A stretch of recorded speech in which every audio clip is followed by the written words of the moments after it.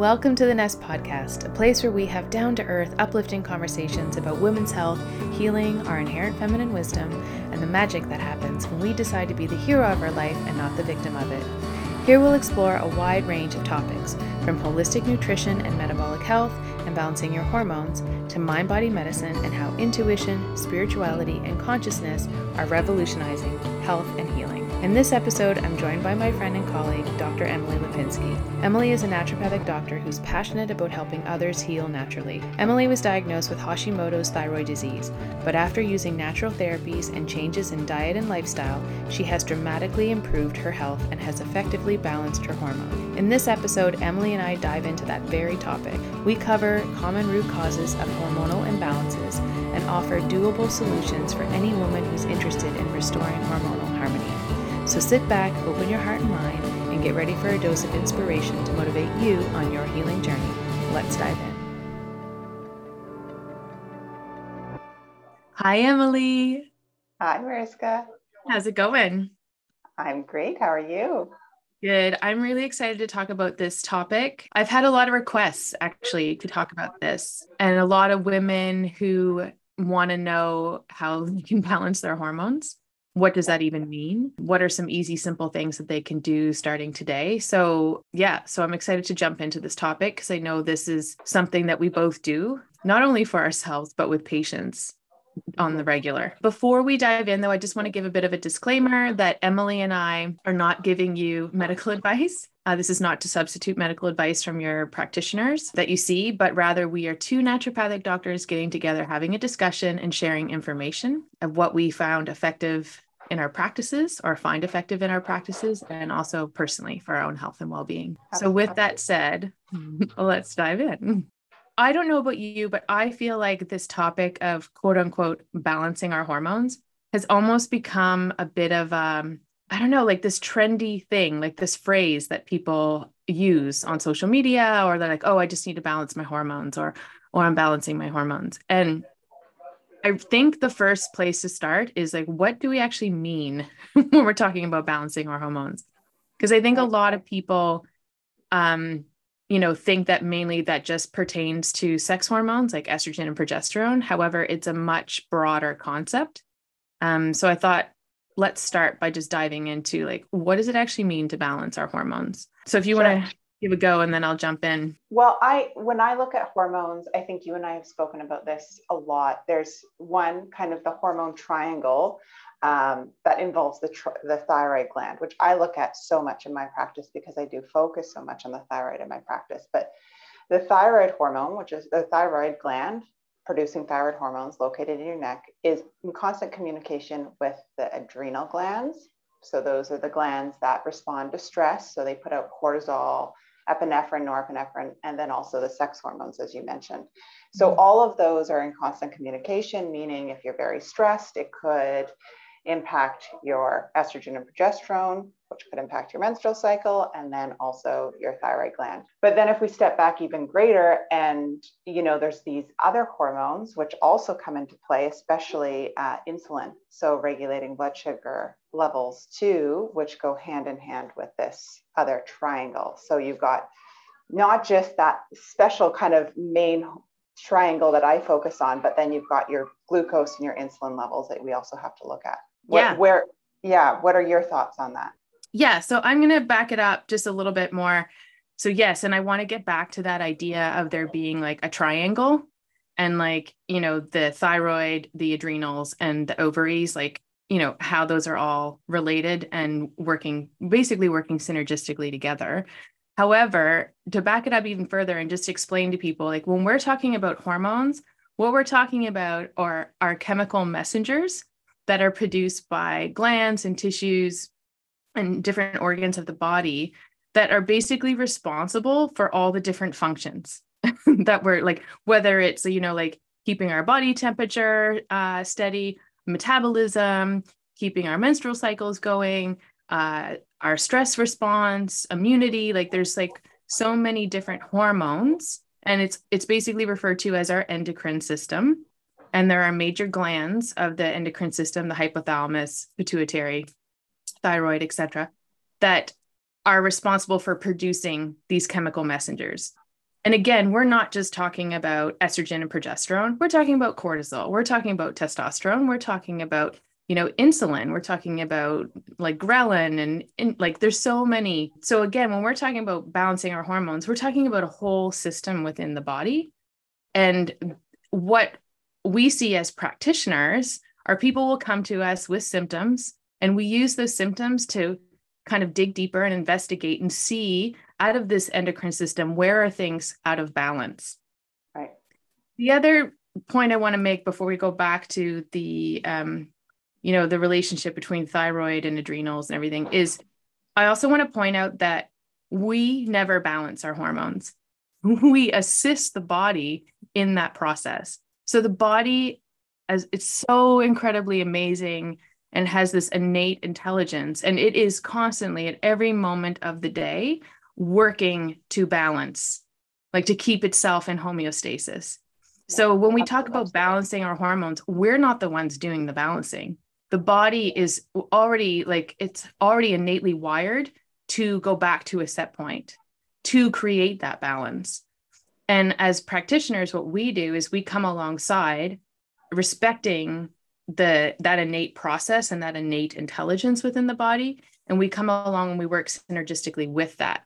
So, and I think that's an important point to make because so many people have this perception. And I think it's because we've been, conditioned to believe that our bodies are kind of like we have to work against them or, right. Or they're working against us, sorry. And, we have to somehow manhandle the body and manipulate it back into line. And that's a false perception.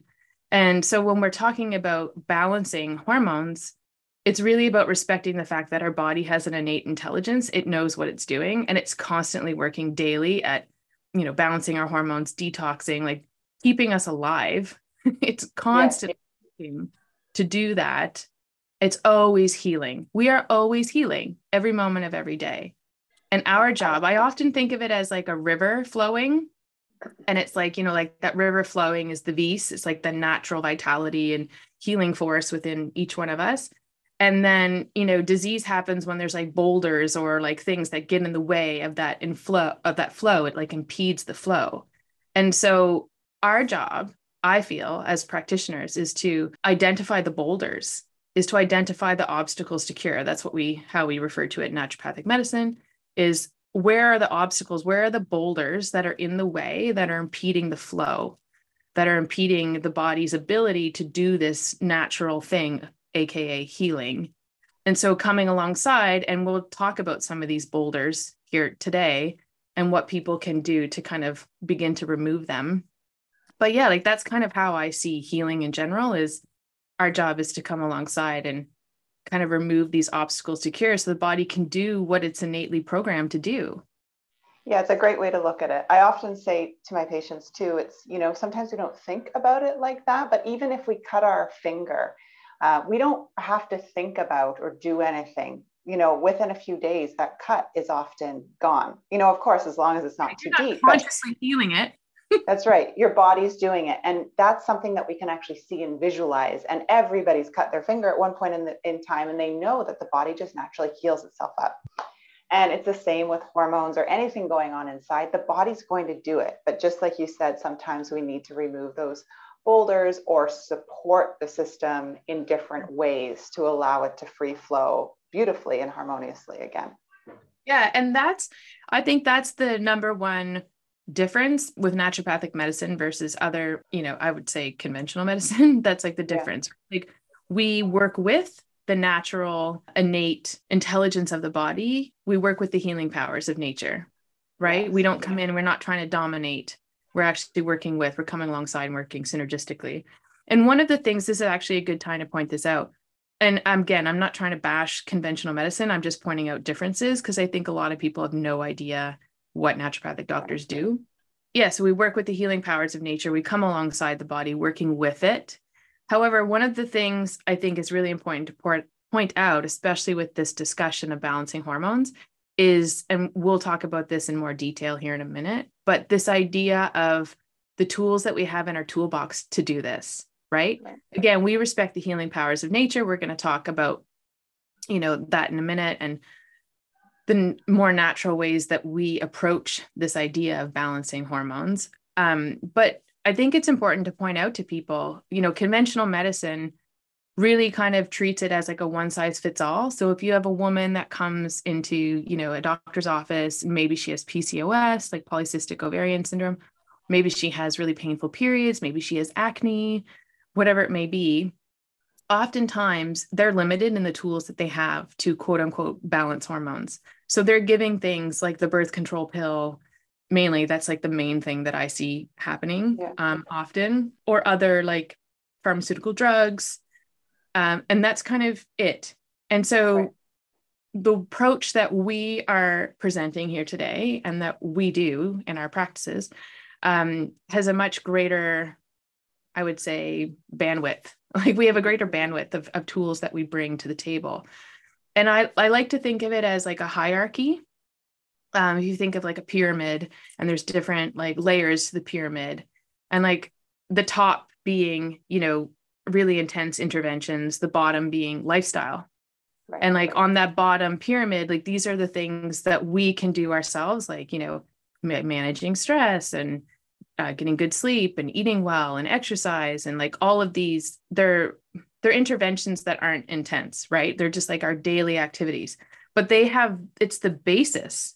It's like it's the foundation. And it has a huge impact. Exactly. Yeah. And then as you move up, you go to, like that's when you like you go up in the intervention. So it'd be like, that's when you bring in your herbs or your supplements or acupuncture or things like that. And then you go up when it's necessary, because there's a time and a place for everything. Again, I'm not bashing conventional medicine. It's just that often people are trained to jump there, to jump to the medications when there's a whole half of the pyramid underneath. Absolutely. That they could do first. So yeah, so like after you do more gentle interventions, and again, I want to point out, gentle doesn't mean not effective, right? Gentle just means that we're not going in and trying to manhandle the body. We're working with it. Yeah. So there's like, like the pill, bioidentical hormones, that sort of thing. And then you get to like really intense interventions like chemo, surgery, and those things. Right. So I like to think of it almost like this triangle with like different, like it's a hierarchy of interventions. And so today, what we want to present is, there's a lot on the bottom of that pyramid that we have control over, like Absolutely. That everyone has control over on a daily basis of what they are doing and how they are living their lives. That has, I think it's the foundation of health and has a tremendous impact on our hormones. So with all that said, let's jump back to this idea of, things being interrelated within the body, like the different glands. And I know, Em, like you have a focus on thyroid. You've written a book all about it. But again, it's not just the thyroid, right? Because the thyroid is related to so many other organs within the endocrine system in the body. And well, most of the time when someone has a thyroid issue nowadays, like over 90% of the time, it's actually not the thyroid at all. That's the problem. It's the body attacking itself. So it's a different reason and it's presenting in thyroid dysfunction. But in any hormone, there's so much interrelatedness in what's going on.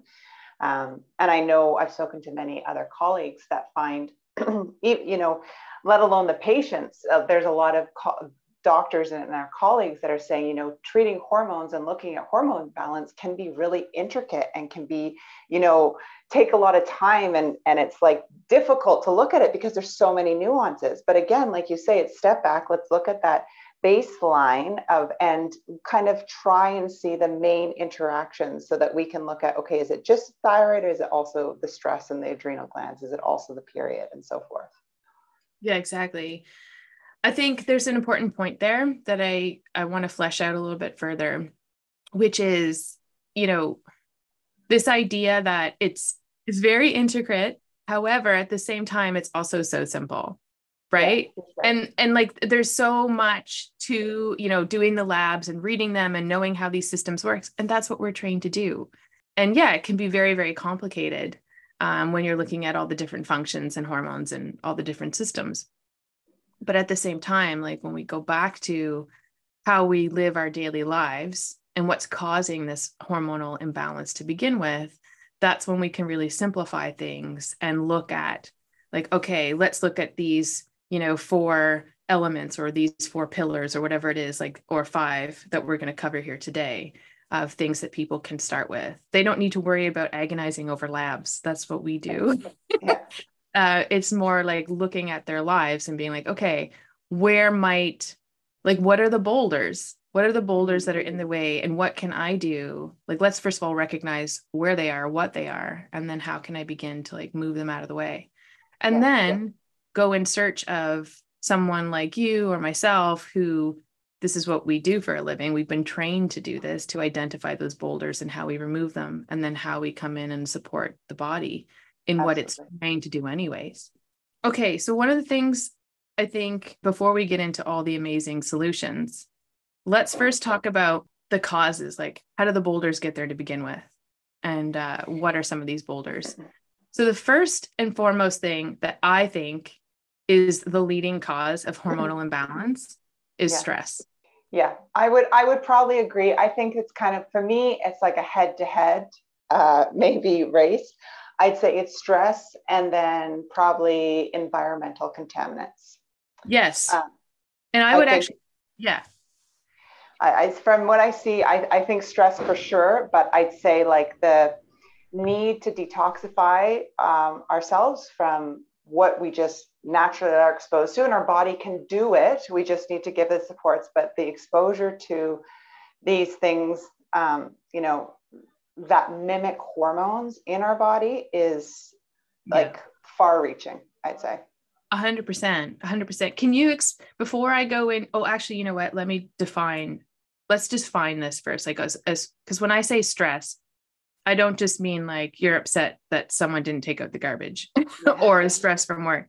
Like, when I'm talking about stress, I'm talking about environmental stressors, like what you were just saying, and I want to talk a little bit more about that in a minute, because I think that's super important. Yeah. So environmental stressors, emotional stressors, such as like not being able to relax, negativity, overwhelm, self-doubt, self-criticism, like all these negative beliefs or negative mindset, because that keeps us at like lower level vibration, which is very stressful for the body. Toxic relationships, porous boundaries, holding on to grudges, trauma, not being able to like let things go. And then you have your physical stressors, too much or too little exercise, too little sleep, rest, malnourishment. So like foods that are highly processed. And that goes into a bit of what you're talking about with environmental stressors. Yes. And like just like what we're putting into and what we're putting onto our bodies, and how like that's creating stress because our body's having to deal with these toxins, like this toxic load. Chronic infections, that's a big one. You and I both talked about this a lot, like with each other in conversation. Fasting, I want to talk about fasting today with you. Like low blood sugar, that puts a huge stress on our bodies and produces a lot of cortisol. Burnout, the constant like on the go lifestyle that we have, like the nonstop living, the hustling. And so just going back to, so when I talk about stress, that's what I'm talking about. And let's go back to the environmental toxins and flesh that out a bit so people get an idea of like what we mean. Because it's not just your mascara, and choosing like cleaner like beauty products. Yeah. So in the last even, 30 to 40 years, the world has produced and put out hundreds of chemicals for different uses, primarily in industrial uses, but also for makeup and body care and so forth. And a lot of these chemicals have actually never been adequately tested for safety. And they're put into our body care products to make them stay better on our skin, stay longer, look better, or, into our shampoo. So the shampoo froths up a lot. But when we dive deeper, and it's starting to come out now, some of the chemicals that were once allowed in some of these beauty care products or on our food via pesticides are no longer allowed because, the research was done after the fact that they went to market and been in use for a long time. And then someone realized, actually, they're not beneficial. They actually could be harmful. And for whatever reason, a lot of these chemicals seem to disrupt the endocrine system. So let's pull them back and we can no longer have them for use. So Yeah, it's not just the mascara, but it's essentially what we breathe, what we're eating. A lot of it is what's in our water. That's a big one too, especially with city water. You and I both went to school in Toronto. And if you look at the city of Toronto, they do water data every few months, and you can pull it up on the internet, as you can in most North American cities. You can actually look at all the chemicals they find in our water that we're drinking. And some of them, a lot of them actually, what's really interesting and fascinating is there's particles of the birth control pill and Tylenol and Advil and other common antidepressants and antimicrobial drugs that we urinate out. A lot of it gets filtered, but it can still be in very, very small amounts in our drinking water. So our drinking water is safe for consumption. It's not going to kill us, but it's really defining what's safe for us. We're wanting, obviously, to thrive. And a lot of public health, their mandate is to keep the population alive, to keep them at like a not general... necessarily thriving. That's right. Public health, I've actually had a conversation with a public health official in Ontario, and they said that's not our mandate. We're not doing something to make a person thrive. We're doing something to keep the population alive.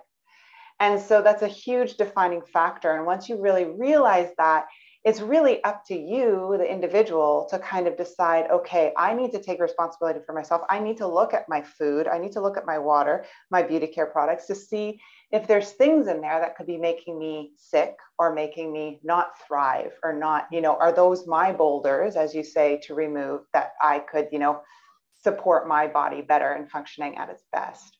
100%.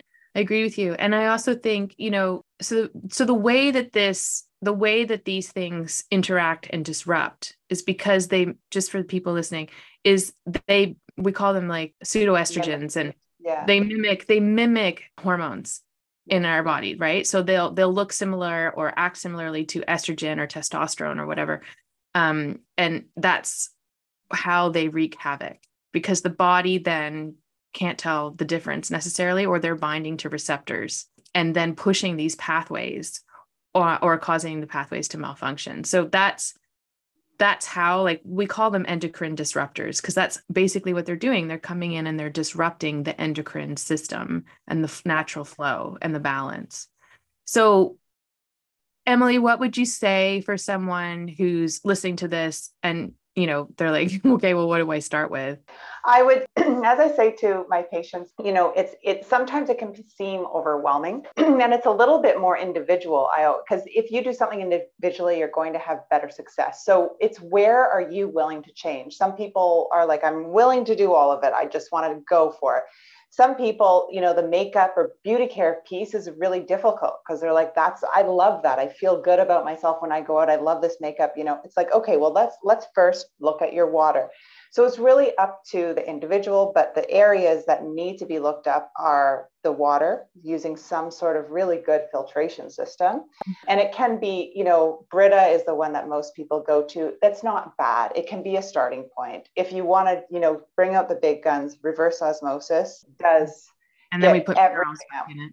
Exactly. But that's not a starting point for some people. It's more expensive. It can be, a big undertaking. So even using something like a Brita filter, AquaPure, there's something also called AquaTrue, which is a countertop reverse osmosis system you can get on Amazon. It's around $500. So it's also not an easy entry point for some people, but that is, the best to do reverse osmosis. Then, you want to look at your foods, buying organic as much as possible, especially from the Dirty Dozen. I think we've talked about that Dirty Dozen Clean 15 before, right? Mm-hmm. I know you do that. I know you go the environmental food working too. group. Yes. Yeah. So some for people. Sorry, I was going to say, for people who want to know what those are, you can look it up, the environmentalworkinggroup.org. Is it .org or .com?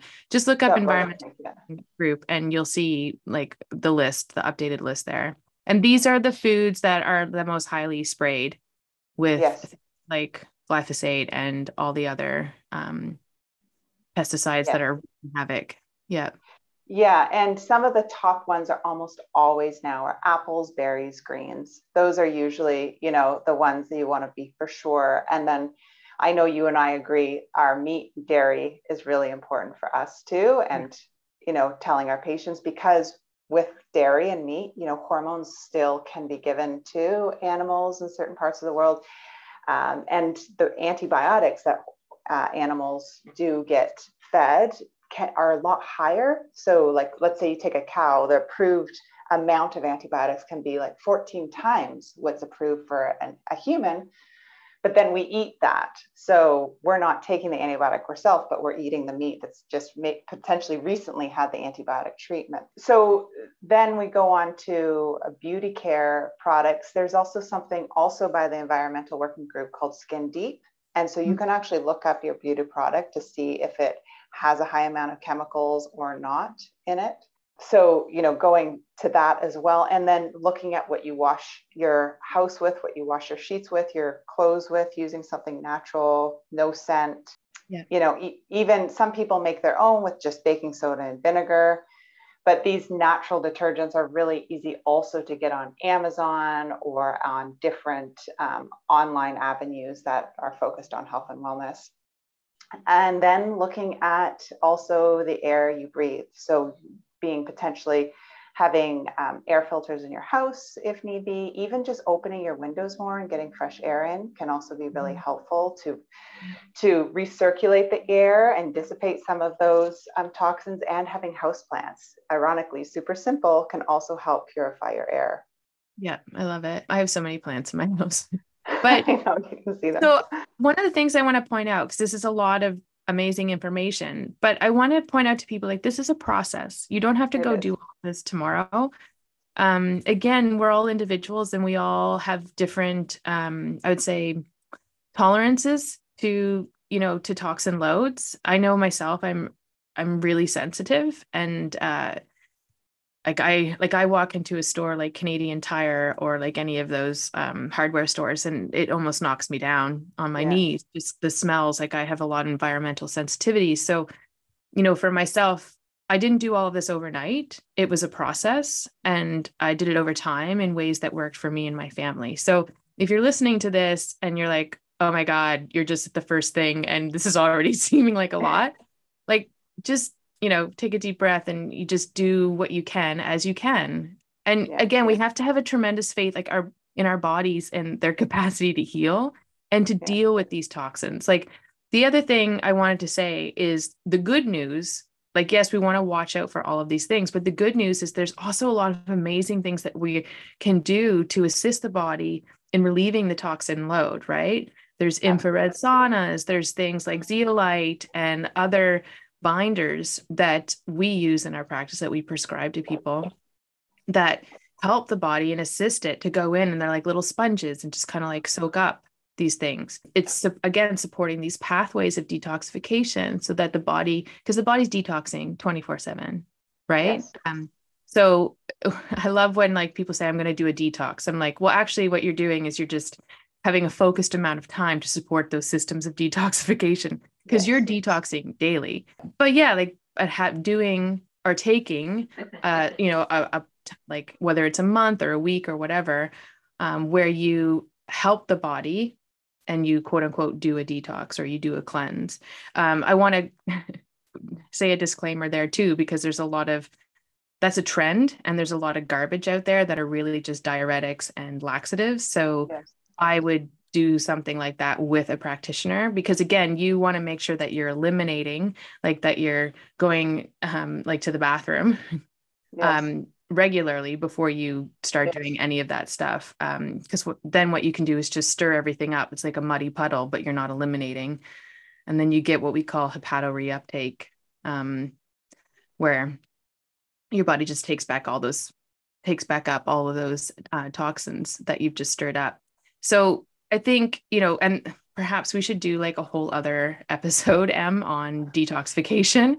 I think it's good, but just a warning, like there's a lot of like in the box detoxes out there. I don't recommend that. I recommend like going to a qualified practitioner who knows what they're doing, so that they can make sure that, your pathways of elimination and detoxification are being supported and open, so that you can do this in a way that works for you and what's needed for your body. But there's a lot of amazing things out there, right? So yes, there's a lot of pollutants and, toxins. However, we also have incredible ways of supporting the body to eliminate them. Absolutely. And I think we'll move on to stress and I'm sure circadian rhythm and so forth in a moment. But I just say for listeners that say, okay, like if, with some of these diet and lifestyle interventions, where would I start or what would I need to focus on first? I'd say for hormone balance, and I don't know if you'd agree with me, but if someone's tuning in and they have, endometriosis or fibroids or very heavy painful periods with headaches, those are all signs that they have excess estrogen in the body. So not that the other dietary lifestyles wouldn't be beneficial, but definitely those patients would need to most likely focus on detoxification. Yeah, 100%.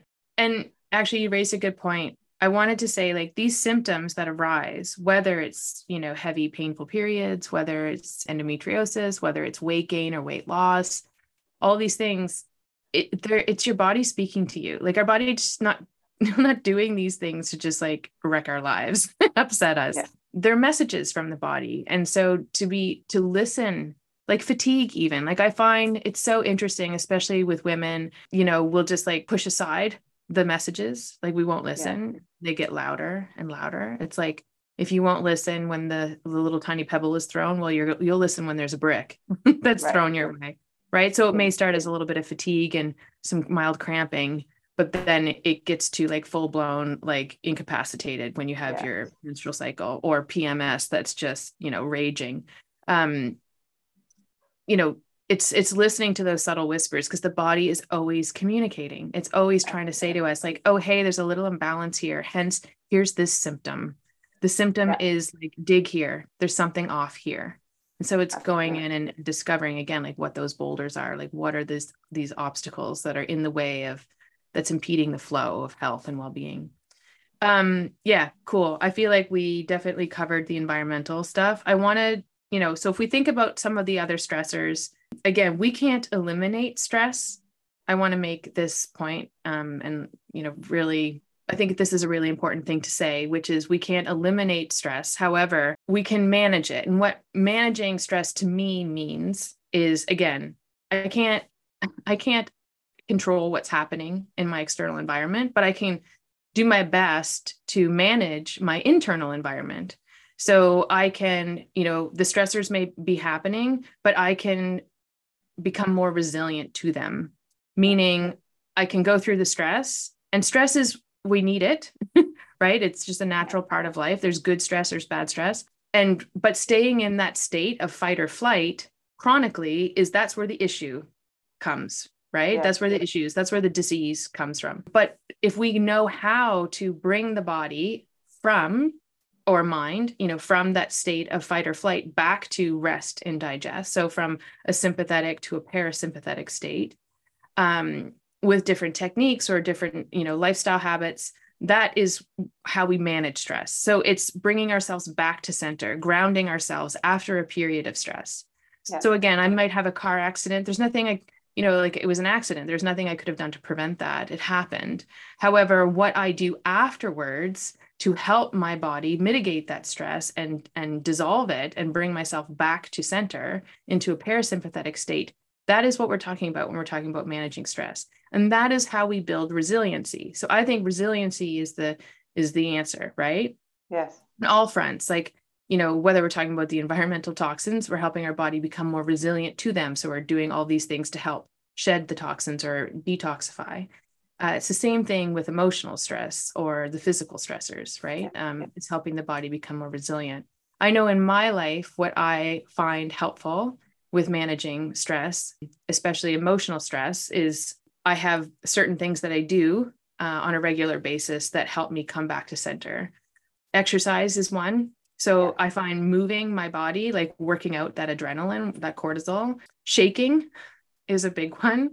For people, I know that might sound a bit funny, but it's what animals do in the wild. Like if I've seen any of those nature videos, like, have like a young impala running from a lion, stops, it will shake. And it's its way of like it's like regulating its nervous system, right? Like moving cortisol out of the blood and the adrenaline out of the blood. So yeah, movement, like going for a walk. And I'm not talking about high intensity exercise, because that could actually make it worse. But Yeah, I'm talking about like going for a walk or just doing movement that feels good.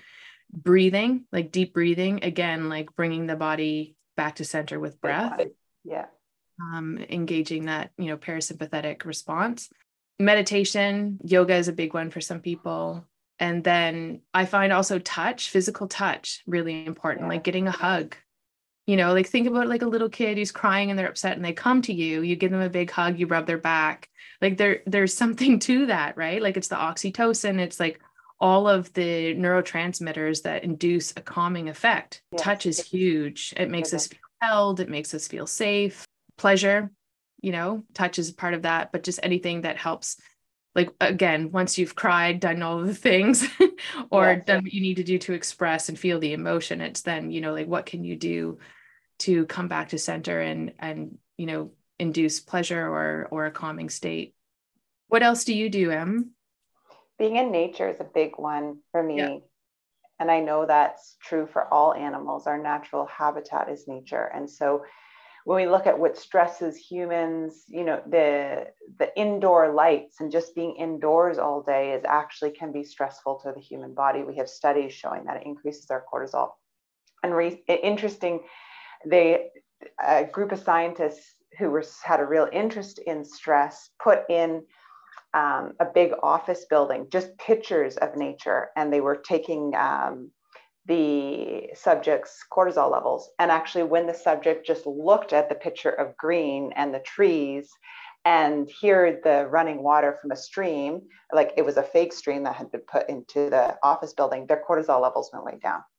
So that's just all, fake things in the office building, but we can actually do the same thing by just getting out and looking at the clouds at lunchtime, or even if you work down in the city or something, again, like going for a walk and looking at the trees or looking at the pigeons. They're still birds, they're still nature, they're still part of like the natural habitat. So that's a big one for me. And then the other thing I think I touch on is when I ask people what they do for stress relief, I'd say the number one response is Netflix.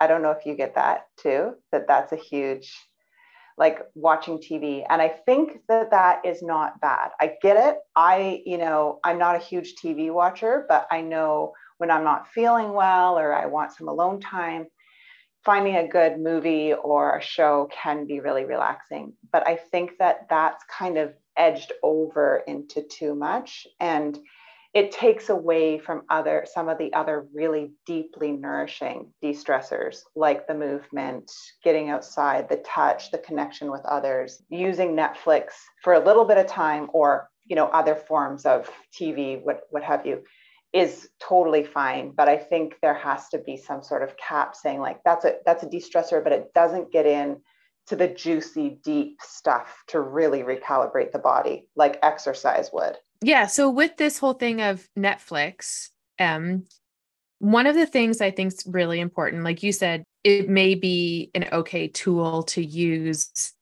at the time, like little bits, sure. But I think, we also want to point out that there's a difference between abusing something like that, where we can numb out Yes. and it decreases our capacity to then navigate, stressors ourselves in a more meaningful way that's actually getting at the root cause of that stressor. Whether it's dysfunctional relationship or boundaries that need to be asserted, or, like just how we manage stress. So I think there's a fine line to be walked with things like Netflix and alcohol, and we just want to be careful that they don't become crutches or move into that category or the territory of addiction, because the goal is not just to recover from stress. It's also recalibrate the body and ground ourselves and create resiliency. But part of that resiliency is having the capacity to navigate these stressors, but also looking at the root cause of them. It's not just avoidance, right? It's not like just avoidance, or I should say it's not avoidance, but it's recalibration, recovery, and if possible, getting to the root cause and eliminating the stressors where possible. And if we can't eliminate, then we just have to be careful that we're not palliating or numbing ourselves out, but we're still moving through and feeling our emotions and supporting the body. Does that make sense? Absolutely. Yes. Yeah. Yeah. Yeah.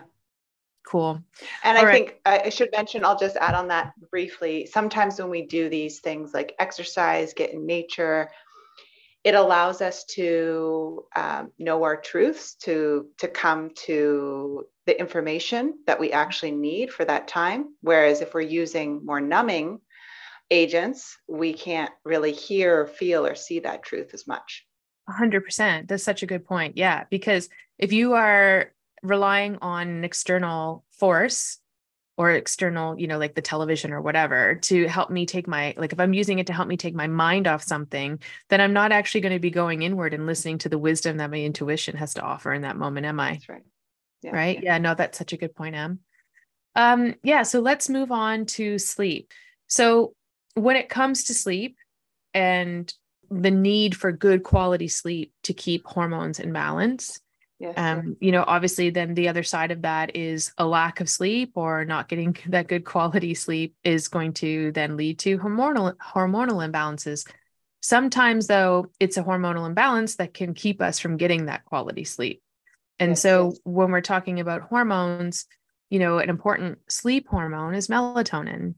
And what a lot of people, I'm sure people have heard of melatonin, but what a lot of people may not know is that it's the interplay and the balance between cortisol and melatonin.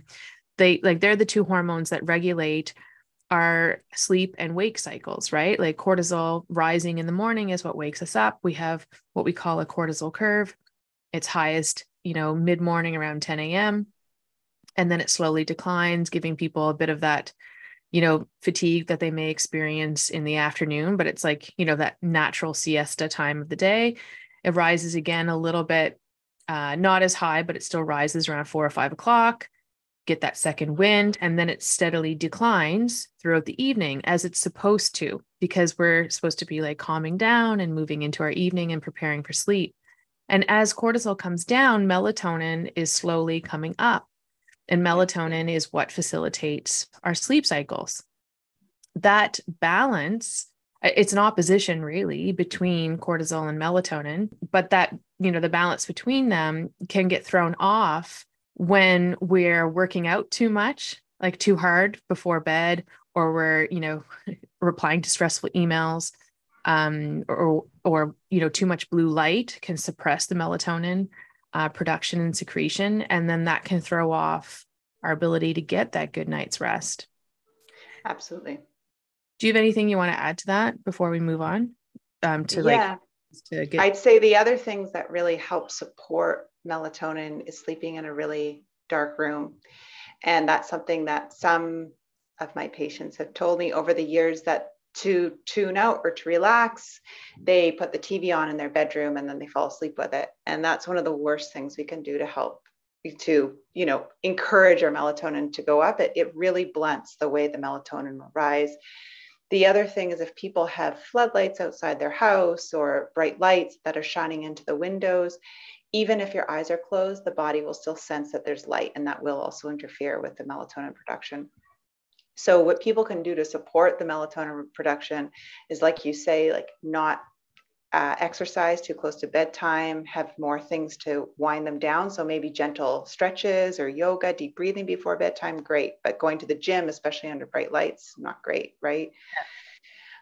Eating too close to bedtime. I don't know how you feel about this. We haven't talked about this because there's two theories of thought. I'd say probably not having a huge meal would be not ideal. Potentially Mhm. having a little snack, a little bit of carbohydrate might be beneficial. And we'll probably talk about that in fasting in a few Yeah, I definitely minutes. want to talk about that because there is, if you have issues where you're waking up at night, it Yeah, could be because of liver glycogen, and then a snack before bed can help with that. But yeah, we'll exactly. go back to that. Yeah, and then making sure that you're dimming the lights, you don't have those really bright fluorescent lights in your house, not looking at computer screens, TVs right before bed. I usually try and say like half an hour to 45 minutes, and using the blue light blockers or the apps that are free to block those. Do you use those? Yeah, I have one on my computer. I was just clicked on it to see like what the name of it is. Of course, it doesn't come up, but there are those that you can get for your phone, for your laptop. Like if I have to be on my laptop for something, I do it where it just basically takes the blue light out of my screen. So That's right. everything glowing red. I'll often wear my blue light blocker glasses. What we've started doing too is red light therapy at night to Yeah. help us sleep better. And I've noticed a difference from that. But there really is something to be said about the amount of artificial light and especially blue light that we're receiving before bed because it's suppressing the melatonin, secretion and production. So that I find, huge. And one of the other things I was going to say too is eye mask. Like Yes. I find I my love my like my eye eye mask. mask is so essential. I love it too. Yeah. Yeah. And melatonin also and is more abundant when the temperature in the room's a little bit cooler, which again, we're all talking about things that would be naturally mimicked in a really natural environment without the use of lights and computers and TVs and so forth. And of course, if we were living more in harmony with nature, the temperature typically drops at night. So again, really just thinking about it like that, what can I do in my room to make my room just a little bit more natural, more harmonious with nature, to put my body back in that natural state. Yeah, exactly. And coming up with a routine. I'm trying to teach my son this like really early, like just, walking him through a routine to, you know, calm his nervous system before bed. Yes. And like what I do personally, I love having a shower because if I have a hot shower and then my body will naturally cool afterwards. And I feel like Yes. that helps assist, this process of like calming my body before bed. And reading, I have so many dimmers in my house. Like I think dimmers are amazing and just like slowly bringing down the light Yes. to kind of mimic the sunset. And yeah, and just trying to, get into bed and read for a little bit, little things like that. But again, I think it just goes back to routine and self-care and finding what works for you. But I agree with you, like taking the devices like the television and stuff like that sort of thing out of the bedroom is so important. One of the other things I was going to say too is, you know, beyond this balance of melatonin and cortisol and balance of those two hormones with sleep and beyond just feeling rested in the morning, there's so many things that happen while we sleep that influence all the other organs and like the endocrine system, that's so important, whether it's detoxification of excess estrogen or just neurotransmitters. Like there's our bodies do so much healing while we sleep. Some people think that sleep is, oh, sleep, whatever, it's not important. It's so important to our healing. And the amount of sleep that you need can vary, right? Like I know some people who don't, they don't need necessarily a lot of sleep. I'm someone, I need a lot of sleep. Like I'm talking at least 8 to 9 hours, 9 hours, 9.5 hours sometimes, like is ideal. Yeah. So I'm again, with you. I need that amount right now with my two young boys. I still get up a lot overnight. And it's just, I think to your point, ideally you get a good total of at least 8 hours. Even if you are getting up interrupted, ideally your total really should be at least 8 hours for the average adult. Yeah, exactly. And there may be many reasons why, like, people are waking up at night. We kind of alluded to this a little bit earlier. Like it could be an issue with like blood sugar and like liver glycogen and, your body not being able to utilize those sugars in a fasting state, or it could be cortisol being out of whack. It could be numerous things. It could be issues falling asleep, right? Like there are people who have issues falling asleep, and that's, melatonin that can often be fixed with a little bit of melatonin. But again, it's looking at the individual, what is going on, what are the boulders, right? that are in place and really getting to the root cause. So sleep is definitely something I think we could do a whole episode on. But yeah, I would, if you're someone listening who's struggling with sleep, definitely go see someone like myself or Emily, like a functional medicine doctor, a naturopathic doctor who can really help you get to that root cause of what's going on. Yes. And let's move on now to food and nourishment. So when it comes to balancing hormones, again, I feel like it's, what we put into our bodies. We've talked a lot about what we put onto our bodies, but also what we put into our bodies can cause either, things to go great, or it can cause things to go haywire. So there's a lot of foods, and you talk a lot about this in your book, about, foods that help with hormonal balance and those that may hinder. Do you want to speak a little bit to this? Yeah. And, this is a controversial topic because I know you and I both are big proponents of eating meat and Yeah. eggs and raw dairy for that matter. Yeah. And I know that doesn't sit well for everyone, and that's okay. I do think, for some people, having a vegetarian or vegan diet may be okay for them, but I would say that for the average patient I see, until they do incorporate some really good quality animal protein, I don't see the hormonal balance adjust as quickly as when they would have animal product. And that, I think, there's multiple factors for that. One, it's just such a good source of protein, but really what I call compatible protein. So it's the type of protein that's just very well absorbed by the body, and it's very, very rare. If I've still, in my years of practice, have yet to see a real allergy or sensitivity to animal products. Eggs is different and dairy is different, but to like beef, some people have trouble digesting it, or they believe they do. But I think that's one thing when we're looking at hormonal balance, we also want to make sure that the digestion and the assimilation of nutrients is as good as it possibly can be, making sure that we're having nutrient rich food, high in vitamins, high in good fats, and high in good quality protein, which animal products do. And when I'm speaking, and I know you agree with me, that when we're speaking about animal products, we're speaking about grass-fed, organic, pasture-raised, not your typical animal products that we found in the store, including dairy. The dairy, ideally, I know we agree on raw dairy, which is not easy to come by, especially in places like Canada or parts of the States. Yeah. No, I'm in full agreement with you there. And it's actually been, again, I'm going to do another episode about this. I feel like I've said that a couple of times now, but it's just because I feel like this idea of like balancing hormones is almost like an entry into so many different discussions. Yeah. And with this and the idea of like animal proteins being so amazing and beneficial for our bodies, it's only been a recent controversy. And Yeah. And I actually don't even see it as a controversy. I think I see it more as like a difference of opinion. And there seems to be this growing I don't want to say, how do I say it? Like a growing discontent happening amongst like these different camps. One thing I will say is, regardless, like I'm not going to tell anybody that they have to eat meat. That's No. their personal choice. Just like I don't want anyone to tell me that I have to eat crickets. Yeah. Like Sure. it's my personal choice and to choose. What I will say though is that what I have seen in practice over a decade and what I've experienced in my own life, especially working with patients and fertility or any sort of hormonal imbalance, is that when they add good quality, again, we're talking grass-fed, pastured, like beautiful food. I'm not talking factory farming. I have issues with factory farming. I know you do too. I'm not talking about that.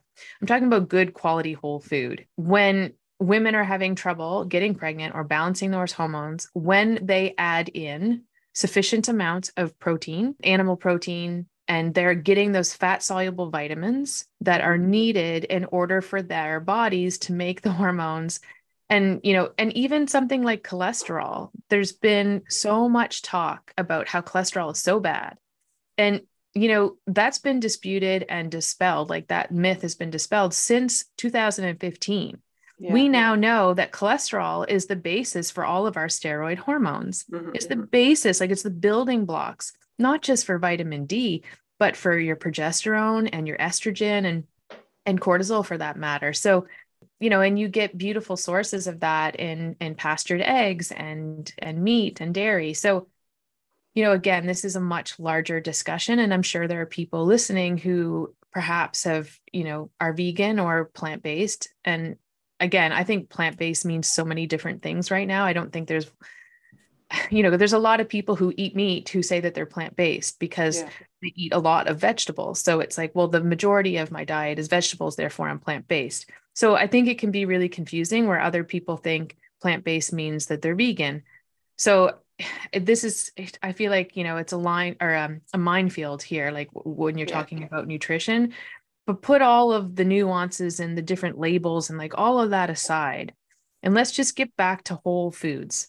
And if you don't want to eat meat, but you still eat cheese or you'll have some eggs or you like some fish, like I have friends who they don't want to eat red meat. That's cool. That's your choice. They will eat fish though, and they'll have some dairy. Amazing. They're still getting those fat soluble vitamins, and bioavailable proteins. I do take issue with diets that are completely void of any of that. So Yeah. strictly a vegan diet, I have yet to see a person. I've yet to see people in my practice or friends who are strictly vegan for long periods of time that do not end up with a hormonal imbalance or a mineral or vitamin deficiency. And I think to do a vegan diet, like a very strict vegan diet, it is very challenging. You have to supplement with the fat soluble vitamins and even some water soluble vitamins like B vitamins, et cetera, that you can only get from animal sources. So I'm not saying it can't be done. And if that's your choice, power to you. But I know that just from what I've seen, my clinical experience is that it can be very challenging and you will need to supplement. Yeah, and to that point, I think it furthers the issue when there's external or environmental or any form of stress, because eating really nourishing, nutrient dense way helps to temper stress. But if you're Mhm. eating a diet that's devoid of some of these nutrients, that's lower in protein and vitamins and minerals, that can further stress the body. 100%. It thinks it's starving. It Yeah. thinks it's starving. And then what happens is, beyond the symptoms that arise from nutrient deficiencies, the metabolism slows down. Yes. I experienced this, like full disclosure. I mean, you remember when you first Yeah. came to visit me here in Turks, I was vegan for a little while. I Yeah. tried it out. It ruined my gut Yeah. and it caused a hormonal imbalance. It also knocked out my immune system. It didn't work for me. Again, I'm not saying it can't work for some people. This is where the individuality, we have to like have respect for what works for people. That's great if it works for you. What I've seen in my clinical experience, my personal experience is it didn't work for me. And I was, my body was depleted and starved of certain nutrients. My metabolism slowed down. I gained weight. Yeah. And, on top of that, I started to fast and I was doing intermittent fasting. At first, I didn't know, like, I didn't intentionally start doing that. I just had lost my appetite for breakfast. I wasn't hungry when I woke up. And that's because my metabolism had started to slow down. And, intermittent fasting, again, we might be walking on onto another minefield here because it's such a big trend. However, the literature, like in the research, if you go look at the studies, and at the time of this recording with this podcast, I have yet to see a study done where it benefits women who are menstruating. The studies that show that it's beneficial are done on men and Yeah. postmenopausal women. So, if you are a menstruating woman and you are doing intermittent fasting right now and it seems to be helping you, like, because maybe you have a goal to lose weight or, issues with blood sugar, I would argue that long term, it's not beneficial. For the short term, Yeah. depending again on the individual, I'm not going to say it's not necessarily a good thing or that you shouldn't do it. I just think a lot of these practices, the proof is in the pudding and you'll see long term down the road. And I know for me and for many of my patients, intermittent fasting actually was detrimental. It caused a spike in cortisol because the body was stressed out. It caused issues with blood sugar and blood sugar regulation and how my body was basically breaking itself down. Like I would work out in a fasted state first thing in the morning and think I was doing something great to burn fat. And what I was actually doing was causing massive stress for my system and producing a shit ton of cortisol. And Yeah. that was causing the opposite effect of what I was hoping, which was I was hoping to lose weight, but what I was doing was slowing down my metabolism, spiking my cortisol, and causing myself to gain weight. So it's really nuanced. Yeah, I guess what I'm saying is it's really nuanced, and you have to look at these dietary trends, whether it's, veganism or intermittent fasting or cutting out whole food groups like carbohydrates and like, doing keto and whatever. It's nuanced, and you have to look at the individual and what's going on with their hormonal terrain before, becoming super dogmatic and saying, well, this is the only way. If that Absolutely. makes, yeah, if that makes Yeah. sense.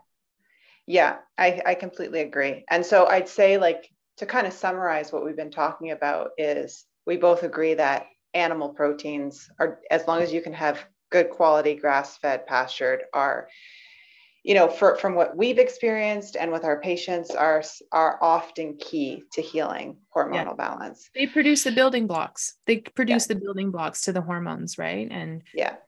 the amino acids and everything that are needed. Obviously, it kind of goes without saying, taking out refined sugars, packaged food, junk food, so forth. I think everyone kind of knows that, but really it is so true. And it's not that you can't never ever have it if you go to a birthday party or so forth, but like a 90% of the time, those should not even be in your house. Again, as you said, like focusing on real foods, which kind of focus on the good quality animal organic protein, healthy vegetables, and fruits, and then having some healthy carbohydrates as well, which generally, I don't know about for you, but usually what I eat is sweet potatoes. I do have some white potatoes, a little bit of rice, quinoa, and I also really like buckwheat. Yeah. And again, I think this is like an individual thing depending on how your body tolerates grains. I know folks with autoimmune conditions, grains can be a sticky subject, and you Yeah. have to really, or if you have any sort of gut healing, that's going on, grains can be, and legumes and like lentils and all that sort of thing, nuts and seeds. It really depends on the individual. But whole foods in general, which include all of those, are wonderful. And then again, it gets down to like it's nuanced. And like I know for my body, I thrive on meat and dairy, which I never thought I would say because I avoided dairy and eggs and gluten for so long. And it's actually now I've brought them back into my diet, and I've, healing my intestines, and my body loves them. So it's sometimes it's not like yes, we want to focus on whole foods, but we also need to focus on the terrain and how we're absorbing and assimilating the food that we're eating. So it may not be that you have an issue with eggs or dairy. It may just be that you're having problems with your digestion. And once you work on healing your gut, you're able to eat those foods. That's what happened to me. But I agree with you. It's, let's focus on whole foods. There's a lot of greenwashing when it comes to processed foods. I notice this especially like with alternative diets, if you are cutting out like, animal proteins or whatever, then a lot of the milks or the cheeses or the fake meats and things like that, like those are highly processed foods, and they're very difficult. You have a lot of emulsifiers and things like that that are and preservatives that are in those. And I think that's, a delicate balance with those things. Like if you cannot tolerate dairy and you're having an alternative like a nut milk or an oat milk or something like that, I think just like be careful and watch it, because they're not all created equal. Some of them are really highly processed. So I'm not, And so, again. yeah, the person would notice that when the ingredients list, often there'd be a lot of additives and preservatives. So something to check to if they can make their own, that can be better. But the other thing that, again, this could be another topic of food sensitivities and allergies. I find that nuts and seeds, when consumed in high amounts, a lot of people over time develop sensitivities or allergic reactions to them. So that's another thing just to be aware of. I actually had a patient this morning with that, and it's been showing up more and more, I think, with the advent of more and more dairy alternative milks, that people over time, their bodies are saying like, I would just simply aren't made to consume this much nuts. Yeah. So yeah, it's a huge topic. Nutrition is a massive topic, and I definitely, we will have to circle back another time to talk more.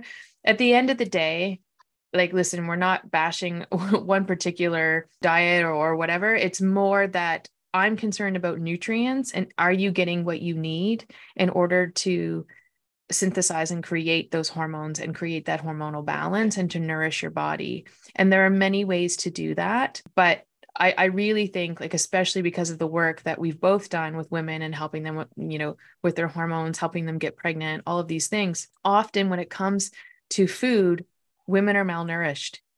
And and a lot of that is because of diet culture and a lot of like the lies that people have been sold around, even in the wellness community, there's a lot of food lies out there, and it can be, like I said, a minefield for people, and it can be really confusing. So at the end of the day, come back to what makes you feel good in your body, right? Totally. And trying to focus on whole foods, staying away from the processed foods, and trying to get, like those really great clean sources of protein and carbohydrates and fats. Yeah. So we'll have to leave it there with nutrition and move on, but we will come back in another episode and flesh that out a bit more. But let's move on to movement, because I think this is kind of like piggybacking a little bit off of the nutrition. With movement, too little, I think, is, going to cause hormonal imbalance. That's when you get into like the areas of being sedentary, which can lead to weight gain and, deconditioned body, cardiovascular, it's detrimental to cardiovascular health, etc. But also working out too much and, working out really intensely causes such a massive cortisol spike, right? Which again goes back to the conversation about stress and how, it can be one of those stressors that then is causing an imbalance. Yeah, I completely agree. And I'd say someone can really identify that if when they start working out, they notice that they just don't have the energy to work out anymore, or they feel so fatigued after working out. I mean, that's a sign that what you're doing when you're working out isn't good for your body. Like you said at the beginning, our body's constantly giving us messages, talking to us, telling us. And working out, exercise should leave us feeling maybe a little sore sometimes, but feeling refreshed, good, ready for the day or ready for, the rest of the evening.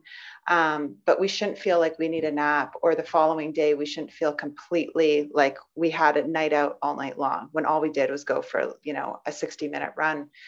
So that's a sign, again, that cortisol is spiking too much. And I generally say for hormone balance, I often take cardio out of the picture completely, unless it's, a good walk, but focusing on restorative exercises, stretching, yoga, Pilates, walking, lifting weights. Yeah, 100%. I'm a massive fan of weightlifting. I think, having muscle on our bodies is like a life insurance plan. It's just like so good for so many things.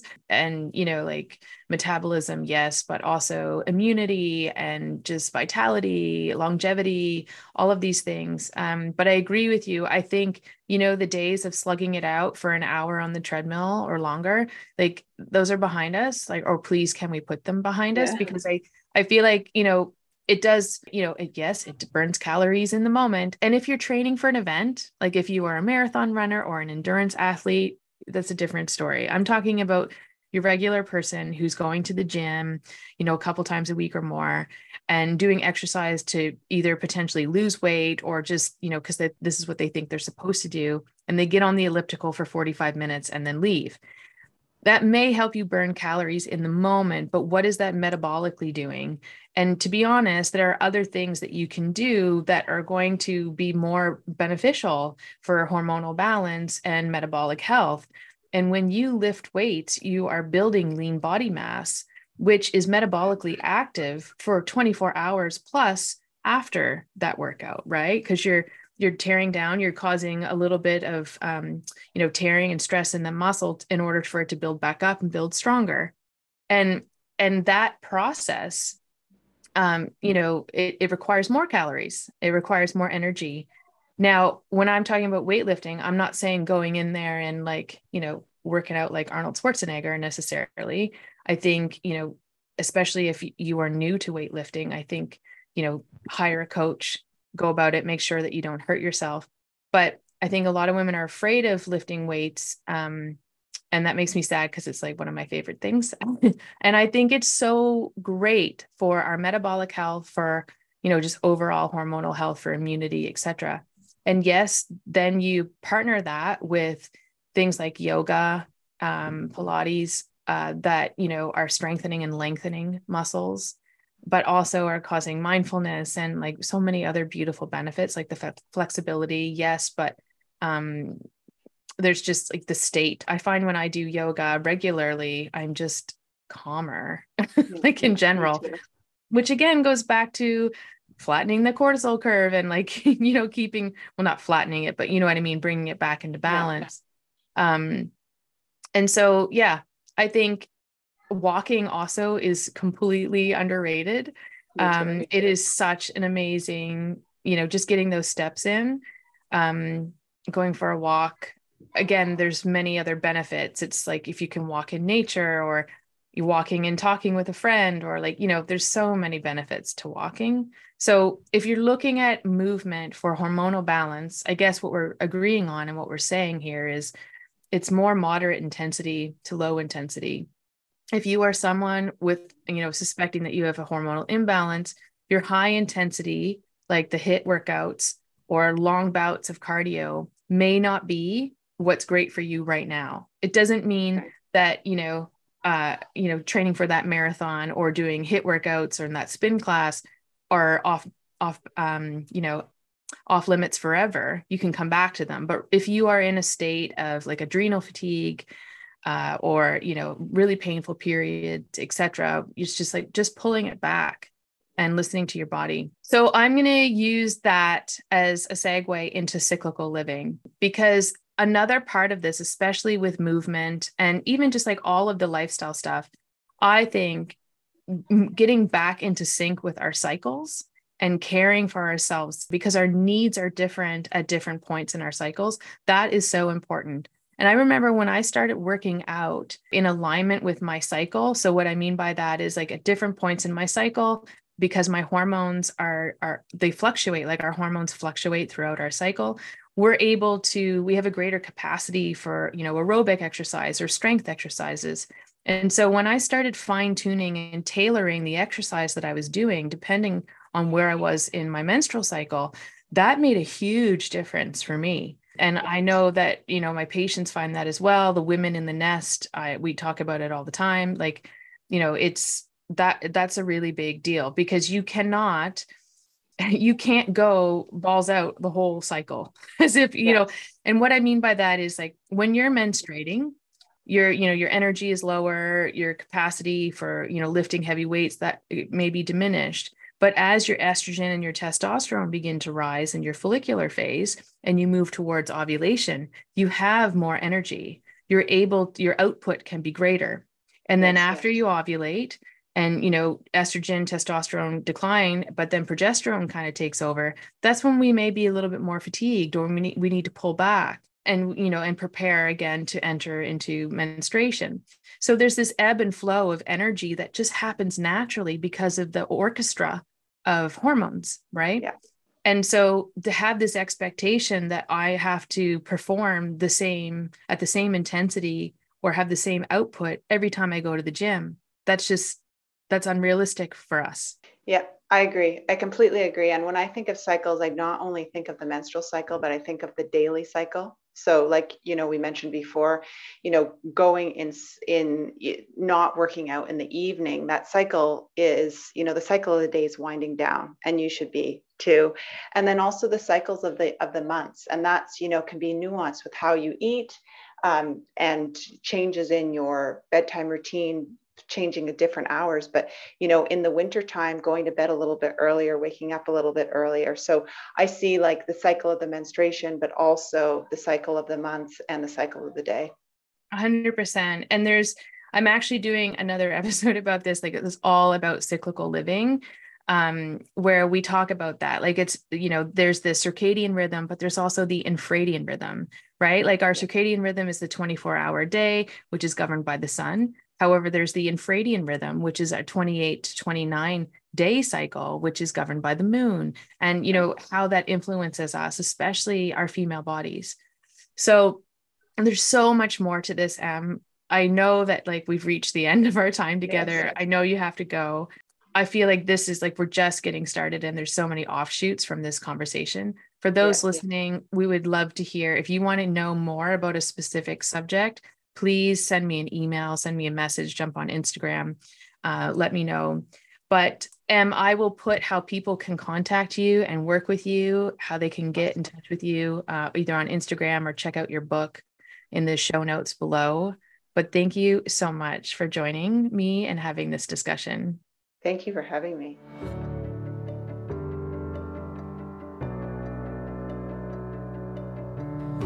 Thanks for listening to the Nest podcast. Please be sure to follow me on Instagram at Dr. Mariska Taylor ND, as well as visit my website at drmariskataylor.com. And if you like this episode, please rate, review, and subscribe on your favorite podcast app. See you again next time.